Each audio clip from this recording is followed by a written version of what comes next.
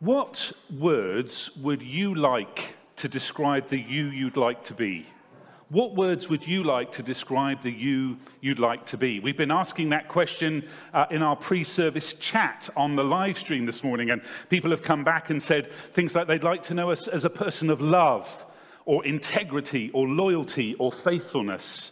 I wonder if they're the kinds of words that would describe the you you'd like to be. Our children in their big story packs this morning have had an activity like this, which says, if you're a mirror of God, what would you like to show or reflect about God?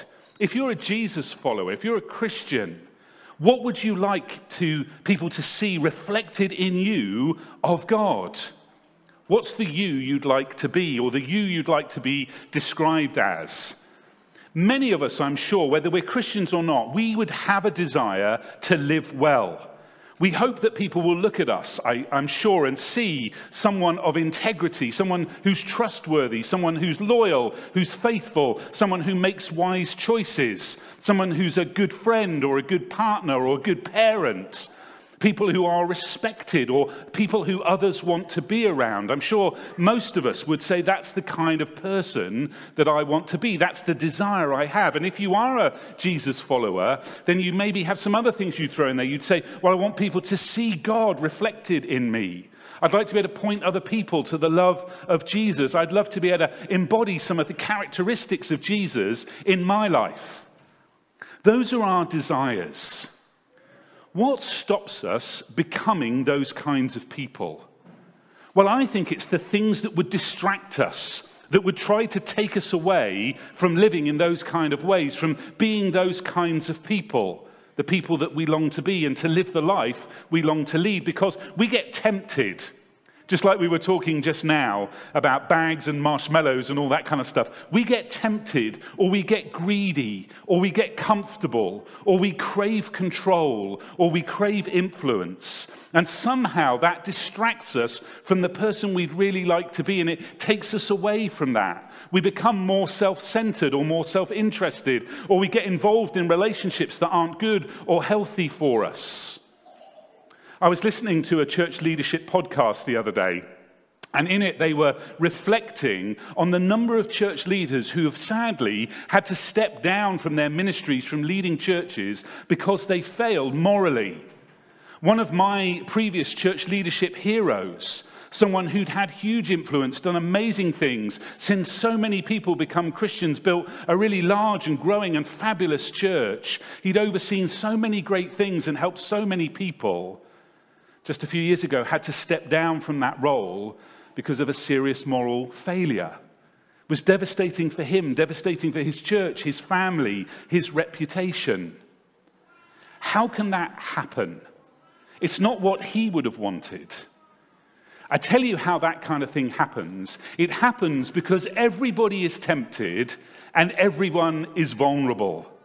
And before I start to feel too judgmental about those kind of situations, or when I hear those kind of stories, I hold myself and think, there but for the grace of God, go I. Because everybody is tempted and everybody is vulnerable. I don't ever want it to be that way. I don't ever want to get into that position, but it can be very easy. Because we're all tempted and we're all vulnerable, whether we're Christians or not. But the great news is that despite being tempted and vulnerable, we don't have to get into that place. We don't have to be moved or distracted from the things that we would hold to be important, from the values we would have or the ways we want to live. And we're going to discover together today, through this story set some 3,500 years ago of Joseph, we're going to discover a key tool to help us avoid temptation and distraction so that we can be the person that we want to be. We can be the kinds of people God would long for us to be. I don't know about you, but I've been loving exploring this story of Joseph over these summer weeks because it gets down and dirty into the nitty-gritty of life. And whilst it's a story I'm sure many of us would know because it's so famous through the musical of Joseph and his amazing Technicolor Dreamcoat, many of us may know the story. But actually to really dig around in it and get down and dirty, we find some great lessons for life from a person, Joseph, who was far from perfect. but who found a way to go on with God. It's so cool that we get to hang out with him for a while and to learn all of these great lessons from the triumphs of his life and from the disasters too. And today we get to learn how to overcome temptation, how to be the you long to be, how I can be the me that I long to be. So let's set the scene just quickly to recap the story so far. Joseph grew up in a family with 12, there were 12 brothers. He was one of the 12. He was his dad's favorite, and his dad lavished gifts upon him, including this amazing robe. Joseph had these dreams about the rest of his family kind of bowing down to him, and he wasn't terribly tactful at that point in his life, Joseph, and he told all the rest of the family about it and expected them somehow to still love him for it. But in the midst of all of that, his brothers were jealous, the family was fractured, and his brothers, we heard this last week, they captured him, they were going to kill him, but instead of killing him, they threw him into a pit, as if that was somehow okay, and then eventually they sold him to some slave traders who were going down to Egypt, and Joseph was taken to Egypt, and we ended the story last week with Joseph being sold into service of a rich and wealthy governor in Egypt called Potiphar.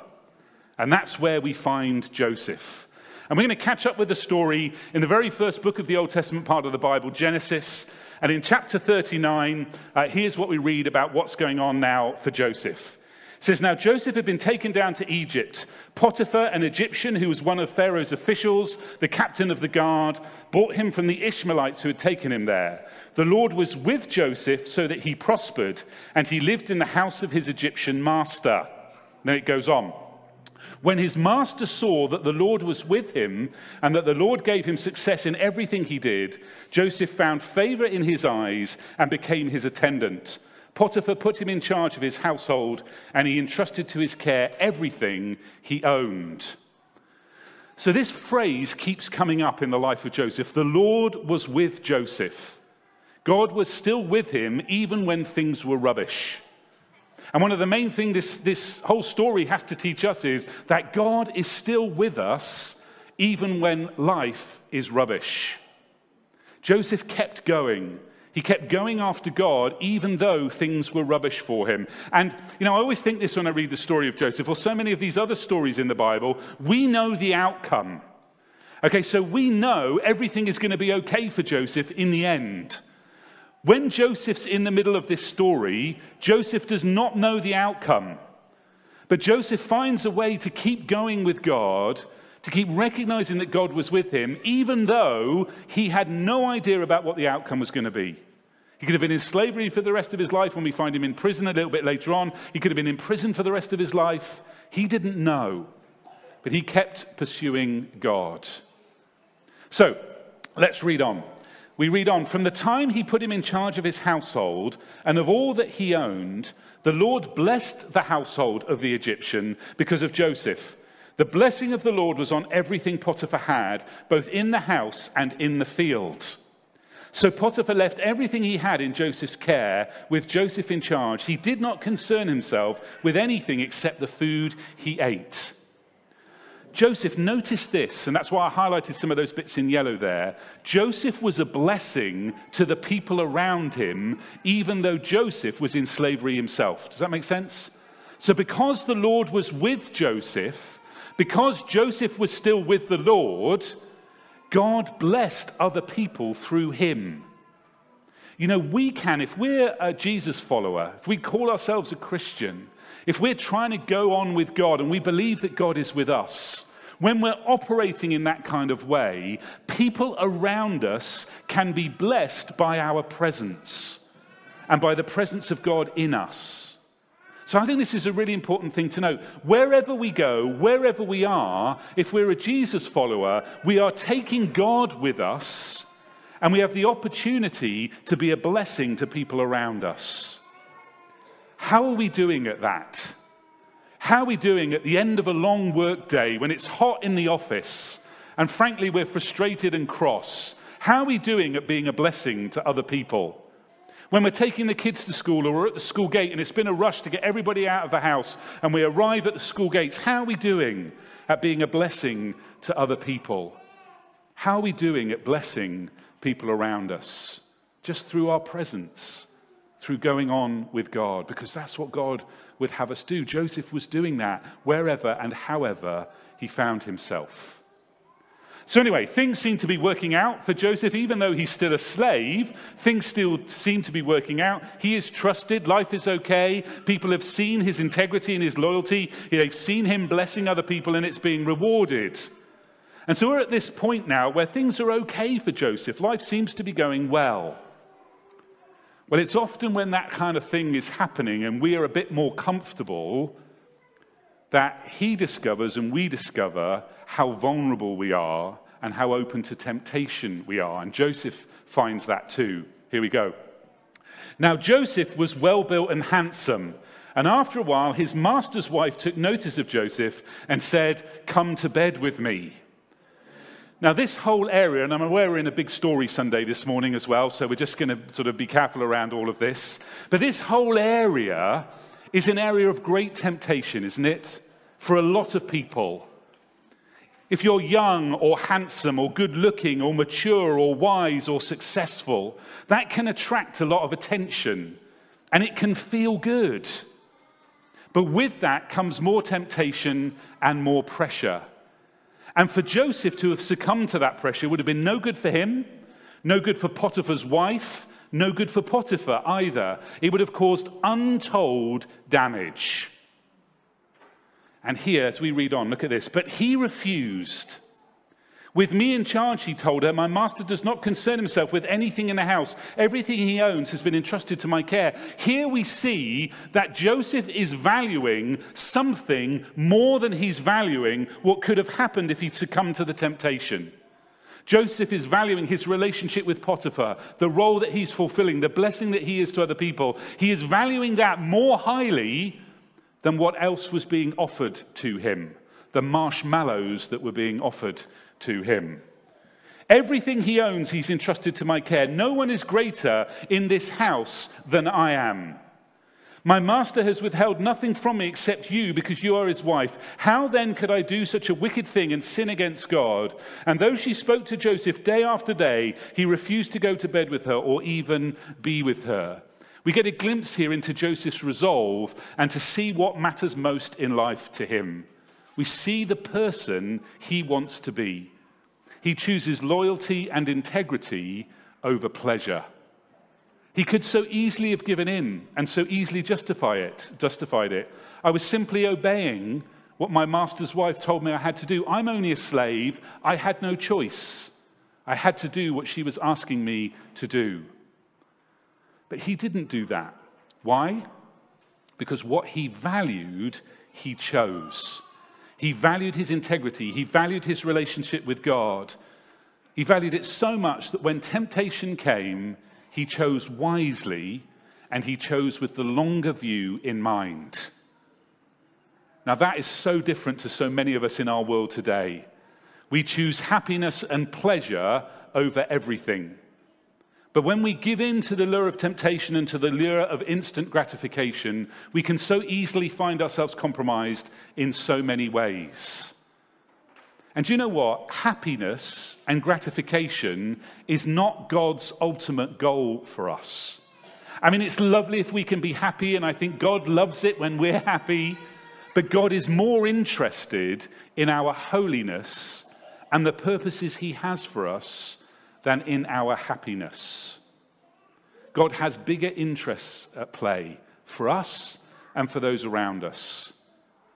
And so often we struggle with temptation, so often we give in easily to temptation because we value happiness and comfort over holiness and the purposes that God has for us and our relationship with Jesus. And Joseph discovered that temptation doesn't always go away. Day after day, temptation came to him. Even though he refused, she kept coming back day after day. I wish temptation came once and we resisted it and then it cleared off. But it doesn't. It comes back. It keeps looking for different ways to break down our defenses. But Joseph is so wise. And we get a big clue here as to how he is able to overcome temptation. We're told in verse 16 that he kept out of her way. He refused even to be with her. He put up boundaries to do all that he could to keep out of the danger zone. But poor old Joseph, even though he does everything right, this happens. One day he went into the house to attend to his duties, and none of the household servants was inside. She caught him by his cloak and said, "Come to bed with me." But he left his cloak in her hand and ran out of the house. And it goes on.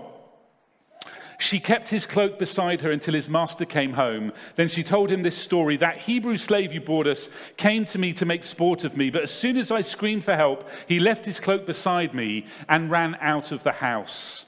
When his master heard the story his wife told him, saying, "This is how your slave treated me," he burned with anger. Joseph's master took him and put him in prison, the place where the king's prisoners were confined. But while Joseph was there in the prison, the Lord was with him. So Joseph tries to do everything right. He runs the other way. He runs the other way from temptation. And to overcome temptation sometimes requires us to do that, to run fast in the opposite direction. But Potiphar's wife had kicked up a big fuss, and Joseph was falsely accused and falsely imprisoned. And some of you will know what it's like to be in that place, to face injustice, to have been falsely accused. You've tried to do the right thing, and you've come out on the worst end of things. Doing the right thing doesn't always work out for the best, does it? Or doesn't always seem to work out for the best. But don't give up. God is still at work, just like God was still at work for Joseph. Just like we're told, the Lord was still with him. So let's go back to the question we asked right at the beginning. When you think about the you you'd like to be, what words would you like to describe that? What are the foundations, or I'm going to use these as an illustration, what are the foundations or the building blocks upon which you would like to place your life? What are the building blocks upon which you would like to build the values of your life? Maybe it's loyalty. Maybe it's integrity. Maybe it's faithful friend, or loving parent, or great partner. Maybe it's committed Jesus follower. Maybe for you, the you you'd like to be is to be recognized at work as a person who blesses other people. Maybe when you look in the mirror and you say, "How am I reflecting God?" The you want to be is a person who reflects God's love for you in the way you love and care for other people. What are the building blocks you would like to have in your life? The values that you want to have to build your life upon. We become those kinds of people by the day in, day out choices that we make. But we need to resist the temptations that inevitably come our way that would distract us from the choices that would enable us to become those kinds of people and take us down a different route. We need to avoid the things that tempt us or distract us away. And you see, the thing is this: if there are no boundaries in our lives, it's really easy for the temptations and distractions that come at us to pick up these things that we value and throw them away, or to take us away from them. And really, I think the only way to ensure that we are able to overcome the temptations and distractions from these things is to put boundaries up. Because you see, when we put boundaries up, it's really hard to get to the things, to allow temptation to reach in and rip those things away from our lives, because there's a boundary in place. And the best time to put up a boundary is when there's no temptation at all. Because if you wait until temptation comes to put up a boundary, it's too late. It's too late. So I want to ask, number one, what are the things that you want to be said about the you long to be? And then the second thing I want to say is, okay, so what boundaries are you going to put up in your life before temptation comes to steal those things away and to distract you from them? What boundaries are you going to put up to enable you to protect those things and overcome temptation and distraction.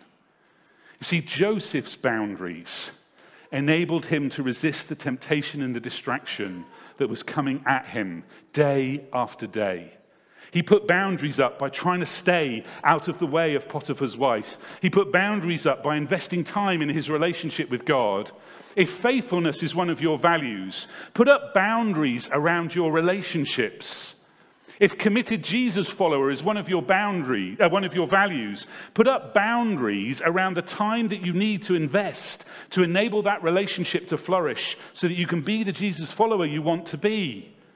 If honorable husband is one of your values, put boundaries up around who you spend time with or what you look at late at night, and on and on.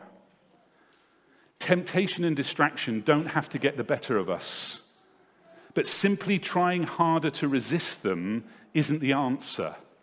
It's about proactively protecting them. Joseph learnt that lesson. And even though everything, certainly at this point in the story, didn't work out in the way he would have wanted to have been, he would have been able to say about himself, even though I'm here and now I'm in prison, I'm the me I long to be. I'm a person of integrity, of faithfulness, of loyalty, of commitment to God. My circumstances may be rubbish, but I'm becoming more of the me I long to be, and I think God wants me to be. So let's put up boundaries around the things we value so that we can become the people we long to become and the people God would have us be. Let's pray together. Heavenly Father, we thank you once again so much for all that we are learning from this amazing story of Joseph. We thank you that you were with him even in the most traumatic times of life. And we thank you that even though he didn't know what the outcome would be, he didn't know it was going to all work out in the end, he kept pursuing you and going after you, that you were still with him and he was aware of that.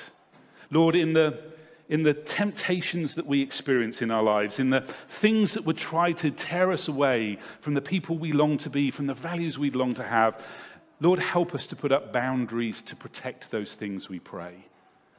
Lord God, show us how we should do that. Bring other great people into our lives who we can ask to help us. And Lord God, I just want to pray for each and every one of us, both here on site and online as well, that you would give us the courage and the strength and the proactive intentionality to do those things that would help us to become the people you'd long for us to be, and deep down, the people we long to be. Lord, help us not simply to try harder to overcome temptation, but actually help us to proactively put up boundaries around those things that we would value the most.